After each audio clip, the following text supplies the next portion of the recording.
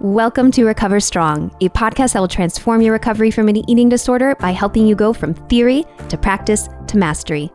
This is your special time to learn new skills, tools, and get the inspiration you need to recover strong. Let's get started. Good morning, warriors. Time to start your day. Keep your head up, marching on. Don't let nothing stand in your way. Hello there, warrior. I'm your host, Jessica Flint. I'm the founder and CEO of Recovery Warriors, a wisdom-sharing platform for all people impacted by an eating disorder. Recovery Warriors provides resources and support to heal your relationship to food, body, mind, and soul. I believe recovery is not only possible, but it is worth it. That is why Recover Strong exists, to help you see and connect to the potential that lies within you to find freedom from an eating disorder. Hooray! Today is a 5 Things feature where you get more recovery wisdom in less time. Each week, we talk about 5 things related to recovery, whether that is 5 steps to improve your body image, 5 annoying food and body comments, or today's topic of 5 reasons why you binge eat and how to stop. I have a huge place in my heart for anyone struggling with binge eating. I know the struggle through and through. The highs and the lows. It feels like a freaking roller coaster that will never end, but you can get off of it. You do not have to be stuck in the cycles of disappointment and discomfort and shame. Now, the reasons why you binge eat are multifaceted, and I am so grateful to be sharing this show with you because it is full of valuable information on why you binge eat and doesn't stop there because it gives you actionable things you can do to stop. After listening to this show, I encourage you to read more about this topic at recoverywarriors.com. Every podcast episode has an in-depth article with other suggested reading. So if you like what you hear today, the article is easily accessible below in your show description box for this podcast. And if you're not subscribed, you can do that as well. Our featured wisdom sharing for this episode comes from a wonderful woman I have done collaborations with for years and years now. She is my go-to expert for binge eating. And not only does she have personal experience of recovering from binge eating disorder, she has been helping people recover for nearly 2 decades through her private practice, online program Stop Binge Eating for Good, and her book Reclaiming Yourself from Binge Eating. Allow me to introduce you to Leora Fulvio. Hi, my name is Leora Fulvio. I'm a psychotherapist in San Francisco, specializing in treating eating disorders, and my specialty within that is treating binge eating disorder. So now that you met Leora, let's dive in to the first reason you binge eat and how to stop.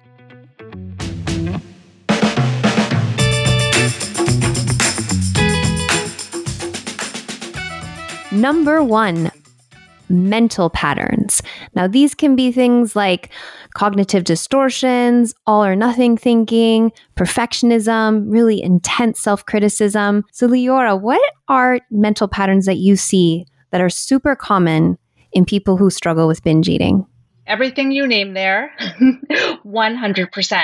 And the last thing that you said about this self-critical voice is probably the number one mental pattern that I see over and over again, is somebody who sits there and criticizes themselves, tells themselves that they ate the wrong thing, they ate too much, they weren't supposed to eat a certain macronutrient today, whatever that might be, and it triggers them to then go into the other thing that you talked about, which is the black and white thinking, right? The paradoxical thinking, where it's all or nothing. So if I eat a little bit too much of one thing, then I have to eat all the things. My favorite thing to say is that waking up and going to work and eating perhaps a muffin and then saying, well, I ruined my whole day, and then spending the day binge eating is sort of like waking up, going to work, going to Starbucks, getting some coffee, spilling a little bit on your shirt when you go to take a sip and saying, oh, well, and then taking the cup, opening the lid and just pouring the whole thing on your shirt and saying, that's my day. I guess I just ruined it. So a lot of the ways that we get into these patterns of thinking, perfectionism, I have to do everything perfectly, or I'm going to do everything the exact wrong way is what I see a lot of in binge eating disorder.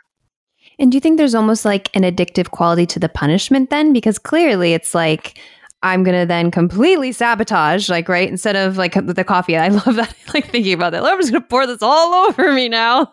And so it's like this kind of a sabotage, right? Because like, okay, I have this little stain. Why don't I just get like totally stained now? I'm just ate a little bit beyond what I told myself I could. And now let me just eat way beyond that. Right? Because the punishment and the reward are kind of the same thing in binge eating disorder. So you're sitting there and you're eating, and at the same time as you're eating, you're just hating yourself. So you're eating more because you start to almost dissociate, black out, and you're sitting there and you're thinking, this is over.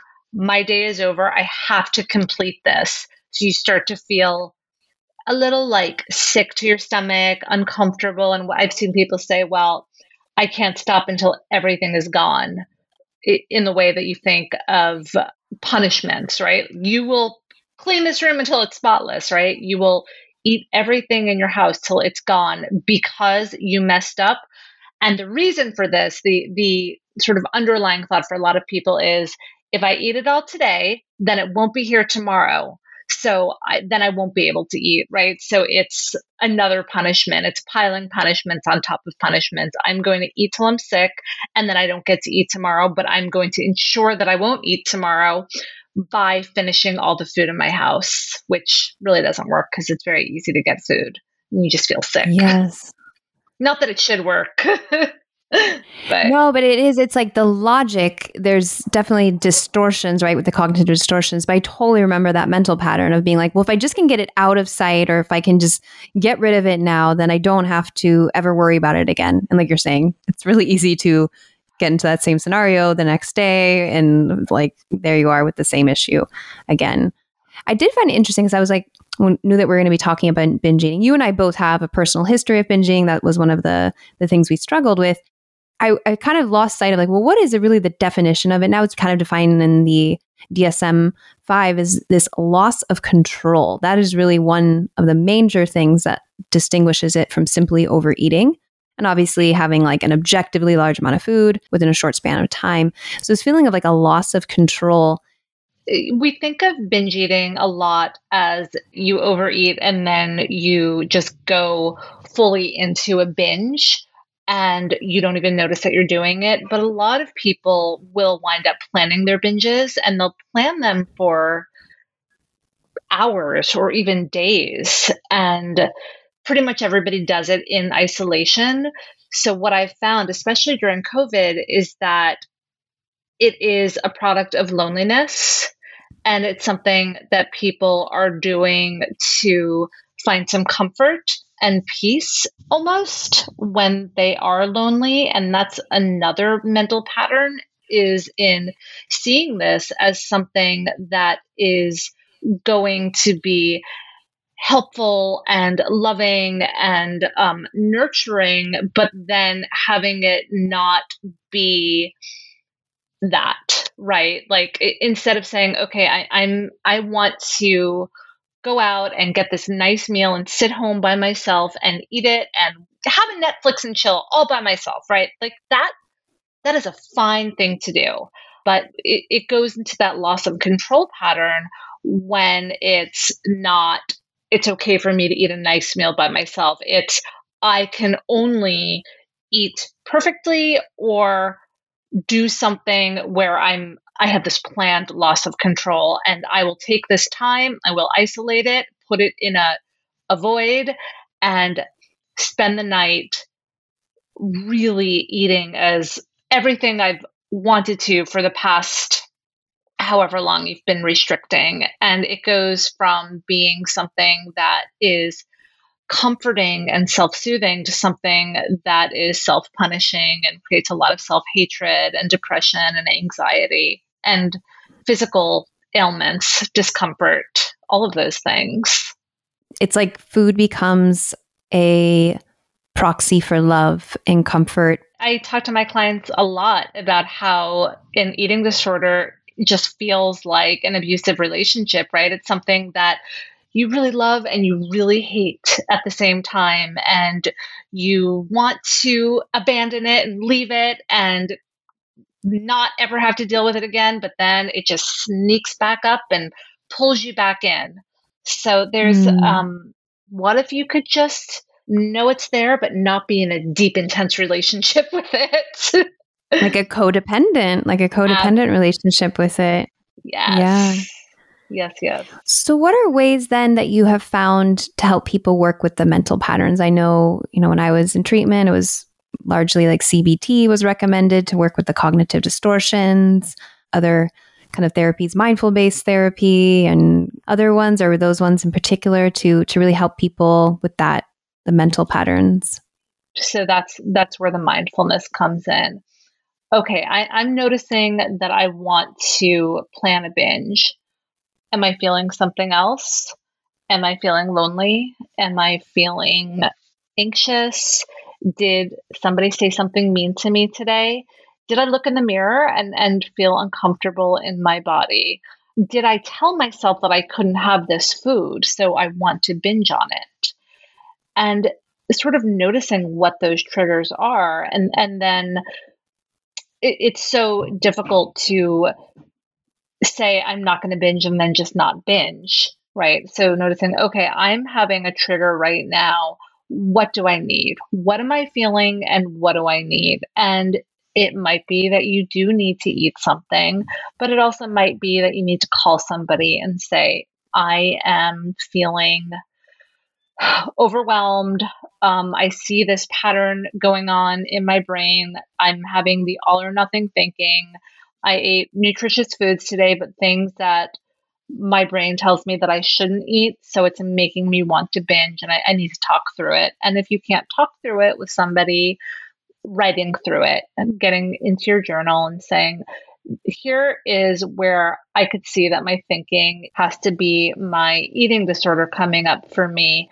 How can I pull in not my eating disorder voice, but my kind, loving voice who reminds me to treat myself with respect and do what I need to do? And then the other thing is being able to stop a binge. So we all know that a binge wants to complete itself, whatever that means, but saying to yourself, okay, I actually don't have to finish this. I've started and that's okay. I can take a step back and walk away from this. And being able to do that, shortening it changes your brain and changes those patterns, those mental patterns of I don't have to finish what I've started. So to be able to take a step back and say, I'm not going to be perfect in completing this binge is pretty amazing and difficult, but very helpful. There's so much power in interrupting the patterns. So much power there. You might not be able to control the feelings and the thoughts, but you can control your reaction to them.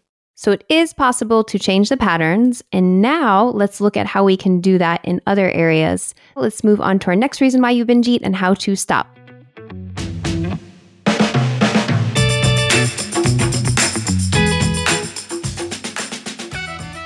Number 2, nutritional imbalances. So this is when we look at how our physiology can change when we are in a state of deprivation or restriction or going through the diet yo-yo cycle. The first thing that we think about when we have somebody in recovery is the fact that their brain is not working at full capacity because they have a starved brain. And that's not, we think of people with a starved brain perhaps as somebody who has anorexia and lives in a certain type of body. But people who have binge eating disorder, which there is a big component of that, which is a restrictive disorder, really have a lot of brain fog, really do have malnutrition, really have been doing a lot of restricting and starving and don't have the capacity to really think things through because their brain is not fed. So the very first thing that we want to do is make sure that people are getting appropriate nutrition throughout the day. So, and that doesn't matter what size you are. There are people who live in larger bodies who are diagnosed with binge eating disorder, but also who do have restricting disorders. And when they hear, okay, your brain is starved, they're like, what's wrong with you? Why would you even say that about me? That's a cruel joke. And fortunately, there's a lot more awareness around that now, that people who live in all types of bodies can be starving and can be starving themselves and can be very nutritionally malnourished. So we really want to not even worry about what size somebody is, but to make sure, first off, that they are getting appropriate nutrition and they're feeling a little bit more even, right? So when people have this binge eating behavior, they're used to feeling very full or very hungry, and there's not a lot of in between. So we want to help people to start to feel satisfied and comfortable around their food for a lot of the day. We don't want people to be super hungry, because that's when binging is more likely. And paradoxically, we don't want them to feel super full, because that is also when binging is more likely. Really a funny thing that people are more likely to binge when they're very hungry, because they're kind of hangry, they're anxious and uncomfortable, and they can't make good choices, and also very full because they are uncomfortable and they don't like the feeling of being full, because it doesn't give them the satisfaction of knowing that they had, and I'm saying this with air quotes, been good with their food and restricted it. So the first thing is to help people get comfortable with feeling satisfied and nourishing themselves. And eating more like regularly without that extremes. And also not restricting foods, like food groups, right? Like that doesn't help. You restrict the food group, but then that will come in the binge. Yeah. Where it's like, I'm not having this food group, and then the binge is like, okay, free pass. Yeah. I even found too that I led to night eating in the middle of the night. Like I'd wake up, like I was so physiologically like that I would wake up and eat while I was essentially sleeping. So I was kind of going into that loss of control. Like I wasn't fully aware or conscious, but I was so hungry because I was trying to restrict. It's pretty common. That's really common. And I've heard people say a lot of like, what's wrong with me? You're supposed to be sleeping when you're sleeping. Well, if you're not getting enough nutrients during the day, your body's going to go and find it when that gatekeeper is not so strong. So nighttime or when your defenses are down. Absolutely. Yeah. And so with this deprivation, then that can lead to a binge backlash. Like, and it's to be aware that physiologically, like restricting oneself can lead to that. I know for me, it would help to know that like I can have this at another point. So I can have this later. This food is available for me again. And that like, I don't have to eat it all now. I don't have to have like, I can have this whenever I want. Exactly. When I give that allowance. Exactly. And also remembering that your body is dynamic and needs different things on different days. So if you're finding that you're hungrier during certain times of the month, because hormones are real and they definitely absolutely affect how many calories you need during different days. Sometimes you're sick, sometimes you have an injury, sometimes you're tired, sometimes you've moved more or less, and your body needs different calories on different days. And I think that we've gotten so into diet culture has sort of given this message that people need a certain amount of calories each day. Do not deviate from that. Don't do more, don't do less. And it's created a lot of black and white thinking for people. So really understanding that it's okay that some days you're eating more, and later on in recovery, it's okay that some days you're eating less, but later on, because you have to sort of get used to nourishing your body and giving yourself food consistently every day. But when I look at my children, I who don't have eating disorders, there are some days and weeks where they're just like constantly eating. They can't get enough food, and then other days where they're just not hungry at all, and they don't have ideas about their bodies or food or anything like that. It's just very intuitive for them. Their hunger and satiety cues haven't been altered through diets or thoughts about their body yet. Hopefully that doesn't happen. So, even watching them and understanding how dynamic and different our bodies are, and allowing for that and being okay with that, and understanding that as a woman, you have very variable hormones from day to day as well. So, stress hormones and of course, whatever else is happening in your body, menstruation, menopause, pregnancy, moving your body a lot or a little, whatever it is, that's going to affect it. So that awareness too, that your nutritional needs are variable, and not being black and white about that as well. Yeah. Oh, totally. I love that word dynamic that you said. It's like, those are probably like within this idea of nutritional imbalances. Those were like the two huge epiphanies that I had that I saw much later in my recovery. Like when I was in the thick of it, I didn't see it as much, but when I had some space, I was like, whoa, it is dynamic. It's not this static, flat line of calories you're supposed to have every day. And it is something that you need certain nutrients at different times, and honoring that. But as you said, I absolutely had to have the nutritional guidance in the beginning, where it was this like eating to the clock in some sense. That was super helpful for me to start to have that balance come back.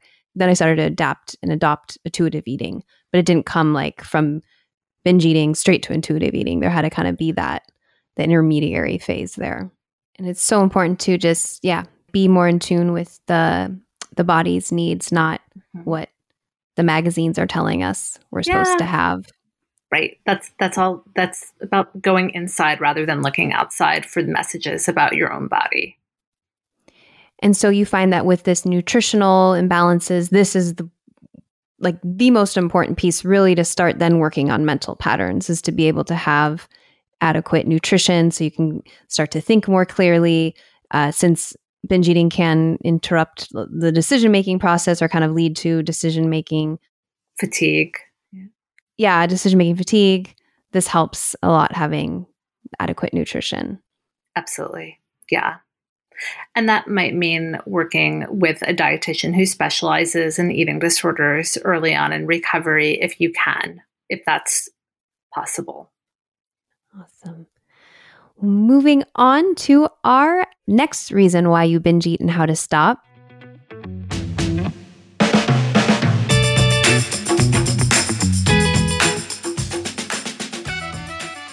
Number 3, physical triggers.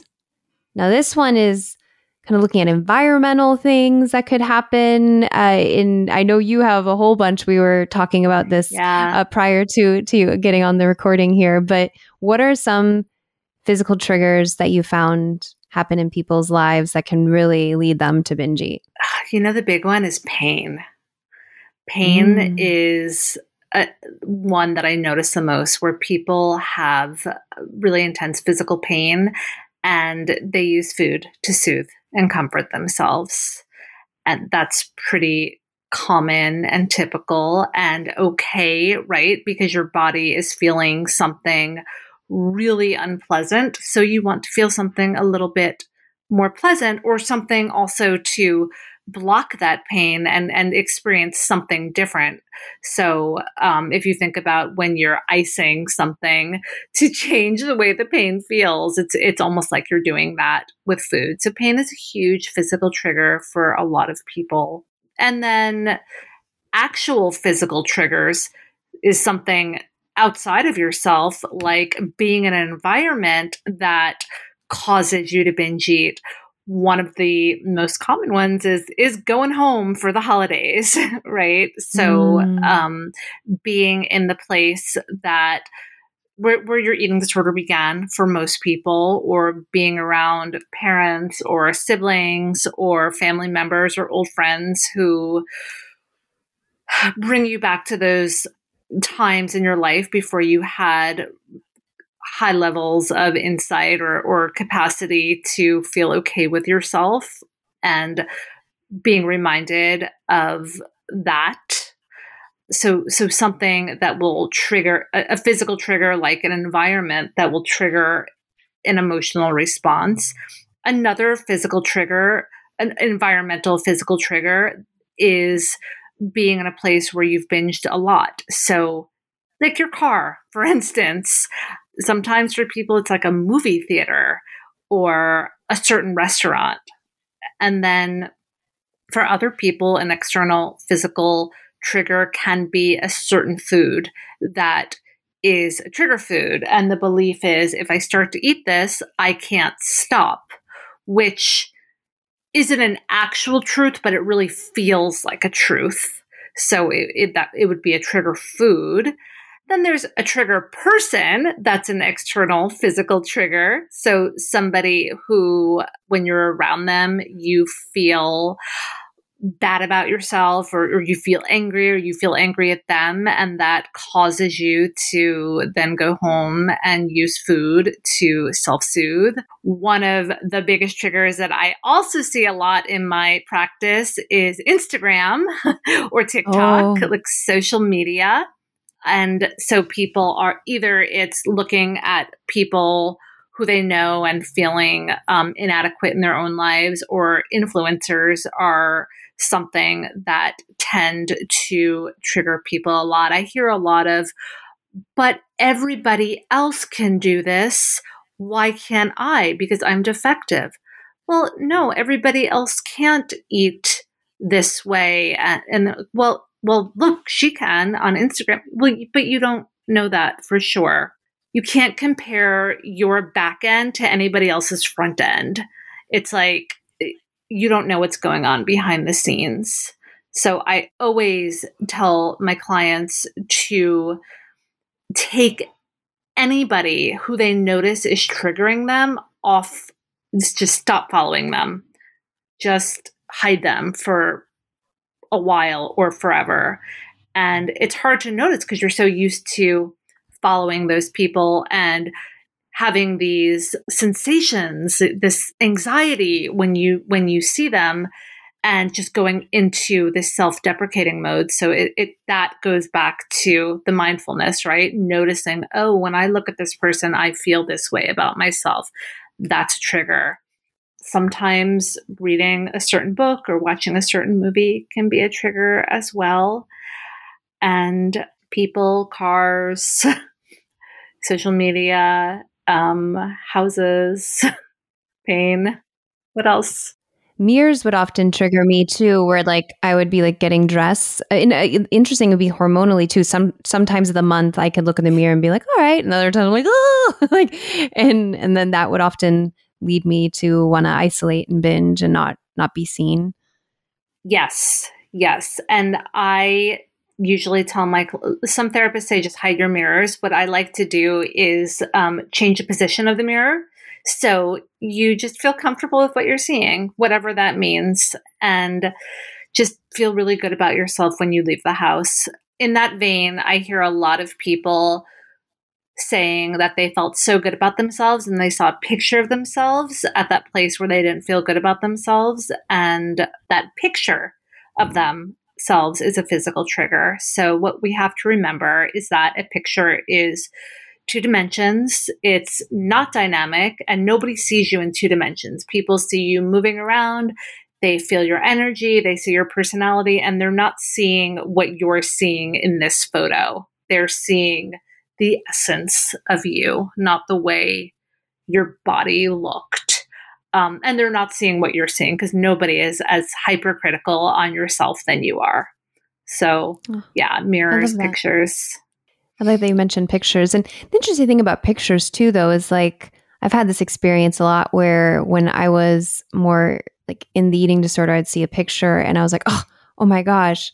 Like, and then I look now at that picture and I'm like, what, like, it's like my mental pattern changed. So the way I viewed myself changed. And Yeah. so, like, I think we look at ourselves in these pictures sometimes very harsh and critically in the beginning, in the very first look, and then it looks, and then with time and space, it's almost like creative stuff too. Like when you make a project, something like creative, and you're like, I don't know if I like this, and then like a week or two or a month later, you're like, that was actually kind of cool. Like it was all imperfect, but cool. Like it's cute.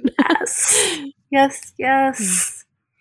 Just being kinder and gentler to yourself, treating yourself like you would a best friend or somebody who you really cared about or a child. Self-compassion. Lots of self-compassion. Scales too can be a big physical trigger. Yes. Or like maybe if you clean up your environment, you don't have a scale, but then you go to a house that has one, maybe like how you say, going back to the family of origin, if there's a scale or a doctor's office, that can often be another trigger, just seeing that number. Yes, stay away from those scales. Definitely stay away from those scales. I agree with that. And to that end, what you were saying, doctors appointments and doctors' offices are huge triggers for people. A lot of my clients just have huge anxiety about going to the doctor because they're afraid they're going to be weighed and they don't want to see that number. And, it's okay to decline getting weighed. They're going to just write decline on your chart. And if anybody gives you a hard time, you can say that they don't actually need that number unless you're pregnant or undergoing anesthesia. So it's not needed for a routine checkup. That's a good tip. I didn't know that. And yeah, so pretty much there's a lot of physical triggers. So you can see how it can be sometimes like walking in a minefield of like all these different things to navigate. Would you say a lot of it is just first being conscious of them, like bringing awareness to the triggers, knowing what they are ahead of the time so you can at least say, hey, I'm going into this? 100%. Yeah. Like I have this thing coming up. I'm going to be around this person. I'm going to go to the doctor. I have to wear this dress. I have to go shopping. Shopping and dressing rooms are a huge trigger. So this is how I'm going to prepare. These are my tools. I'm going to have this list of people to talk to. I'm going to bring this friend with me. I'm going to do some deep breathing before or afterwards. I'm going to listen to a book or a song or a meditation that I really like. And I'm going to come back to me. I'm just going to come back to me and not let the external pull me into its agenda. I'm going to come back to my own self for love and peace and kindness. I love it. So it's having this like proactivity, plan ahead, and then ultimately come to your own center when you feel that it's chaotic outside of you. Yes. Yes. Well, this ties in perfectly with our next reason why you binge eat and how to stop.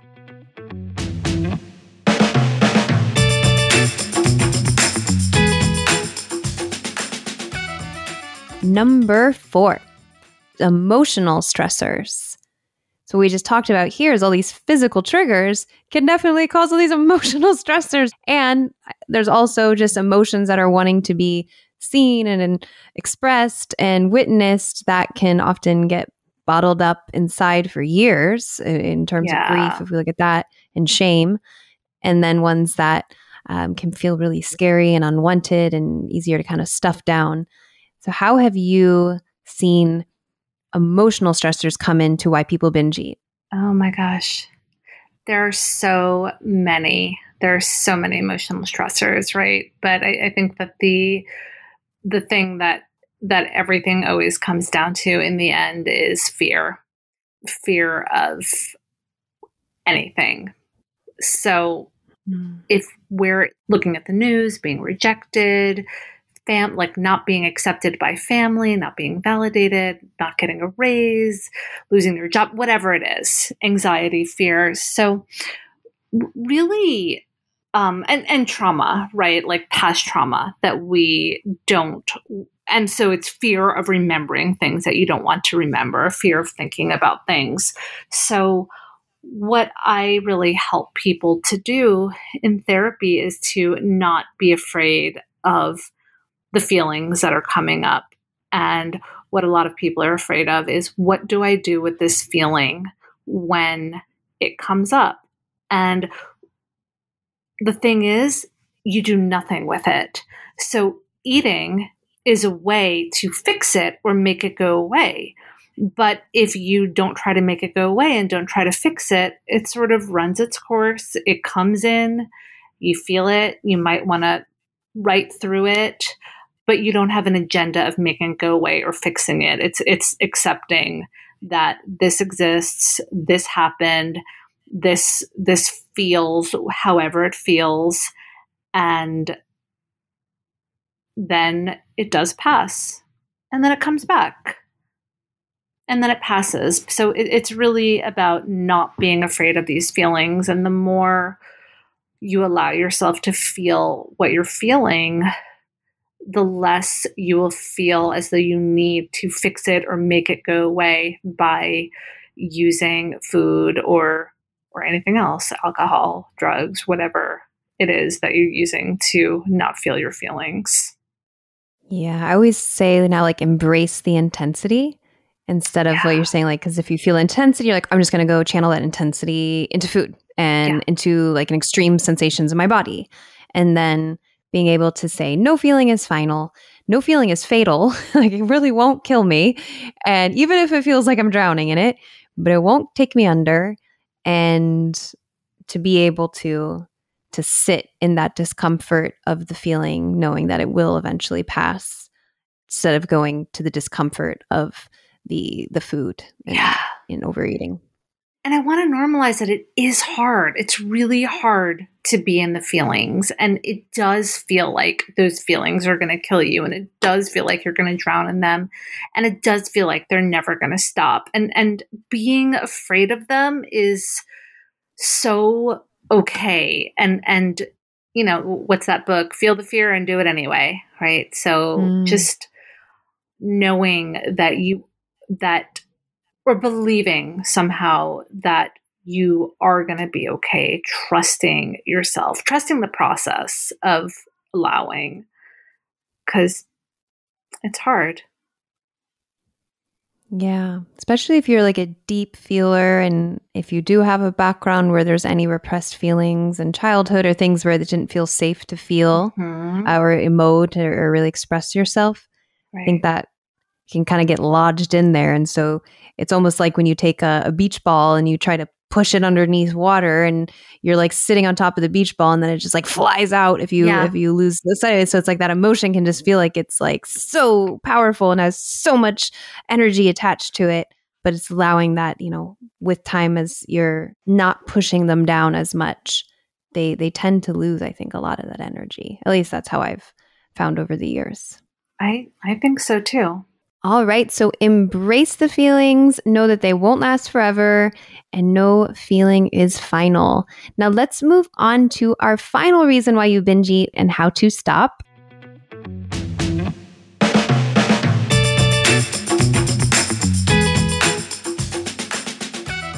Number 5, your neurobiology.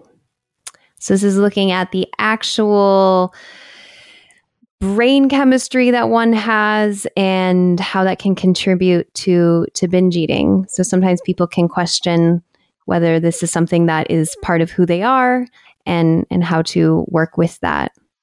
A lot of this is like what we talked about at the beginning. So the impulse control issues, so that dopamine seeking behavior, that happens a lot for people who have this ADHD etiology, just really wanting to get that big, intense feeling. I think a lot about 90s, these like extreme sports guys that I went to high school with, right? Who, or college with, who would be on these skateboards and doing all these things, these crazy things. And that's what we think of as dopamine seeking behavior. But we think about these ADHD type dopamine seeking behaviors in boys or men behaving in this way, but what about girls or women or people who don't identify as boys or teenage boys, or right? Like how are they getting those needs met besides food, right? Or these intense feelings. So this is where I sometimes see behaviors such as cutting or impulsive sexual behavior, or and then of course there's the food thing. It's an impulse control thing, but it's not just dopamine, it's distraction, procrastination, any way to sort of change attention, change feelings, change course. So there is a pretty strong correlation between ADHD and binge eating disorder, which is likely part of the reason that the stimulant medications do work for binge eating disorder. So, or part of it, impulse control behavior. Another thing that I think about in terms of the neurobiology is the sensory seeking behavior. So people who have this kind of sensory processing issue, who need a lot of intense physical sensation, really would prefer being super uncomfortably full or super uncomfortably hungry to not feeling any discomfort at all, just having that middle of the road comfort or satisfaction. I always notice the similar theme of discomfort with comfort in a lot of my clients, that there needs to be an extreme in emotions, in physical sensations. So that to me seems like a sensory seeking behavior in many people, or a sensory avoiding behavior, as in not eating the foods that they want to eat because it's so stressful, and it doesn't, different reasons. One, because of the emotional stress of eating something that feels wrong or bad. And then the other is just the texture or the taste or the way it feels in their mouth, and then not getting appropriate nutrition, and then binging on things that will give them enough. So there's a lot that isn't emotional at all that goes into eating disorders that are just brain based. I also see a lot of these OCD type etiologies coming into my office. So that is and that feeds into only eating certain types of food, exercising intensely, and of course the overexercise, the undereating, the only eating certain foods. With that OCD etiology, it will come back to binging to get the nutrients that your body needs and to have the backlash in order to compensate for that decreased food intake and that increased calorie expenditure. So there's so many different things that somebody's brain could be doing that is contributing to binge eating, that has nothing to do with willpower or dieting or anything like that. There's just a lot happening. It's really multifaceted. Yeah, that was a word that I thought. Multifaceted, multi-layered. Like there's one layer that you have to work on, and then another, and then how to work with this type of brain chemistry in a way that you're not sabotaging yourself and getting into these destructive behaviors. And in order to do that, you have to understand what's going on first. So really talking to somebody who can help you to understand what might be happening, what your brain might be experiencing or needing that you're reacting to, and how to find what your brain needs or help your brain to calm down a little bit with the help of therapy or occupational therapy, psychotherapy or occupational therapy, or even speech therapy for certain types of food sensory issues. And would you say also working with the senses could be another way? Because I can totally relate to this, this extreme, like this discomfort with comfort. Like I need to really feel like I need to surf a 15-foot wave, like really feel it. Because it's almost like that. Like you get high in some way, like off of, like I get high off adrenaline in way, like with surfing. I used to do like extreme big wave surfing, and then even like shopping can be like a high, where you like go shopping and you get something. I mean, it's like, it's not just the food. So I think you're right that it is the brain chemistry, like how, like that dopamine, like just being like addicted to the dopamine. I'm thinking about water and how effective that is at helping people when they are really needing something. Sometimes this cold, hot shower thing, like doing a cold shower, then doing a hot shower, then doing a cold shower, then doing a hot shower, jumping in a cold tub and then jumping in a hot shower or something like that, can really calm down your senses when you are needing that input. Holding ice, which is something that we do a lot with our self-harming clients.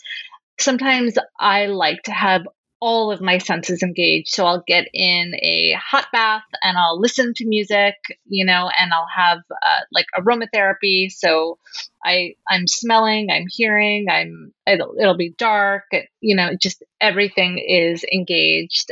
Moving your body, but with eating disorders, of course, you always have to be careful with that, making sure that you're not compensating with exercise. But if you're not somebody who's experiencing that, even like picking up heavy weights, weighted blankets are awesome for people with eating disorders. Just cuddling up with a weighted blanket, listening to some music, putting on loud, kind of aggressive music and dancing, just ways of getting some sensory stimulation that is not unhealthy.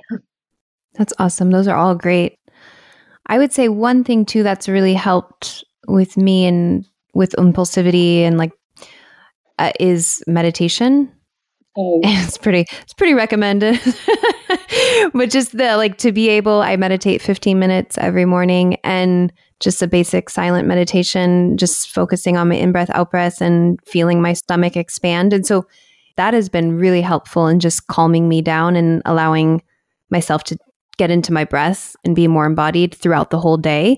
And then that's just allowed me to slow down, you could say. Meditation is so helpful. I also find that a lot of people get overwhelmed when I mention meditation. They're like, oh, it doesn't work for me. It doesn't work for me. So what I've started suggesting as an alternate is coloring, just like the coloring books or puzzles, because it does something similar, whereas you're focused on something and your brain is not sitting there and focused on all the things that you're worried about or anxious about or trying to suppress. So it does something similar. This sort of heavy focus on like a jigsaw puzzle or coloring or something that is, you need focus, but it's also calming and doesn't require a lot of thought. Yeah, super meditative. I love doodling my emotions. I've been into that lately, and like with watercolors, but you just like doodle like this little like you and like what you're thinking, and like it's just so fun and creative, and it's a great outlet. So I think those things can be great, doing anything creative. And I will say to anybody who's like, I don't have the time or I can't do it, 1% of our day is only 14 minutes and 24 seconds. So like under 15 minutes is 1% of our day. So if you just really want to see like, I really want to recover from this eating disorder. Like I really do. Like I no longer want to be living with this. So think about just 15 minutes as like improving 1%. And how can you just find these little ways to 1% that are moving you forward into growth, forward into your recovery? Because you can think about the eating disorder binge. If you binge for a whole hour, that was just 4% of your time that kind of went towards that for your day. So how can you see like, what are things that I can do that are going to be moving me forward in the direction that I ultimately want to go? So just finding these little pockets of 15 minutes can really help improve you in this incremental way, and that compounds over time. And get it where you can. So if you're not somebody who can wake up and meditate for 15 minutes while you're at work, or everybody works from home now, but just like go into the bathroom and take 5 minutes and just do 5 minutes of breathing. And this could be your break. This could be your work break. Eventually, you're going to start to crave it, but make it easy on yourself. Yeah, that's the biggest thing. And ultimately, I think it has to be something that you want to do, not should do. That's the biggest thing. And for some reason, I don't know, with my meditation, my dog died and I just have meditated every single day since May 11th. And like, so that was just like something happened. And like, I just have wanted to meditate. Like, it's like literally nothing will stop me from meditating. And so that's just a deep want. So it's like, find what you want to do. That one little thing that can be like, that can fill your cup. It doesn't have to be meditation. And don't beat yourself up if you don't do it. It's just that wanting to do it versus should do it. Absolutely. And the key factor here is finding something that turns your thoughts off for at least a few minutes, because we're really trying to understand how much turning your thoughts off can change your mood and change your emotional state.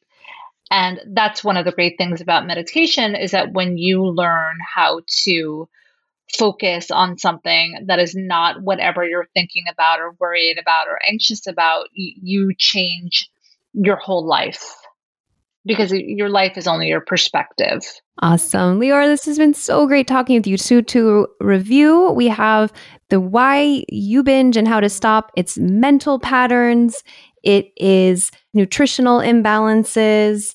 It is physical triggers, emotional stressors, and your neurobiology.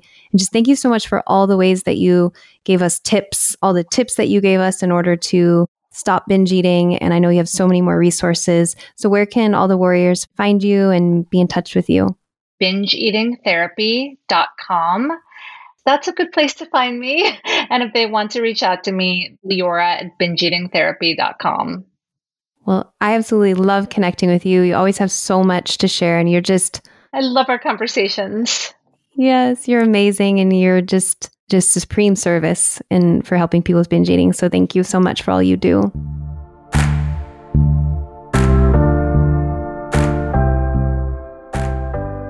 Well, my warrior friend, thank you for having the discipline to listen in. If you found this episode helpful and know somebody in recovery who could benefit from its inspiring message, please share this show with them. It would mean the world to us at Recovery Warriors if we can get our cause out to more people struggling with an eating disorder. So if what you heard today was helpful, share the show with another warrior or anyone on your treatment team. You can do this directly from your podcast player or send them over to recoverywarriors.com. We have a goldmine of free resources there for all stages of recovery. And until the next episode, may compassion light the path you are on and courage keep you on it. You totally got this, warrior.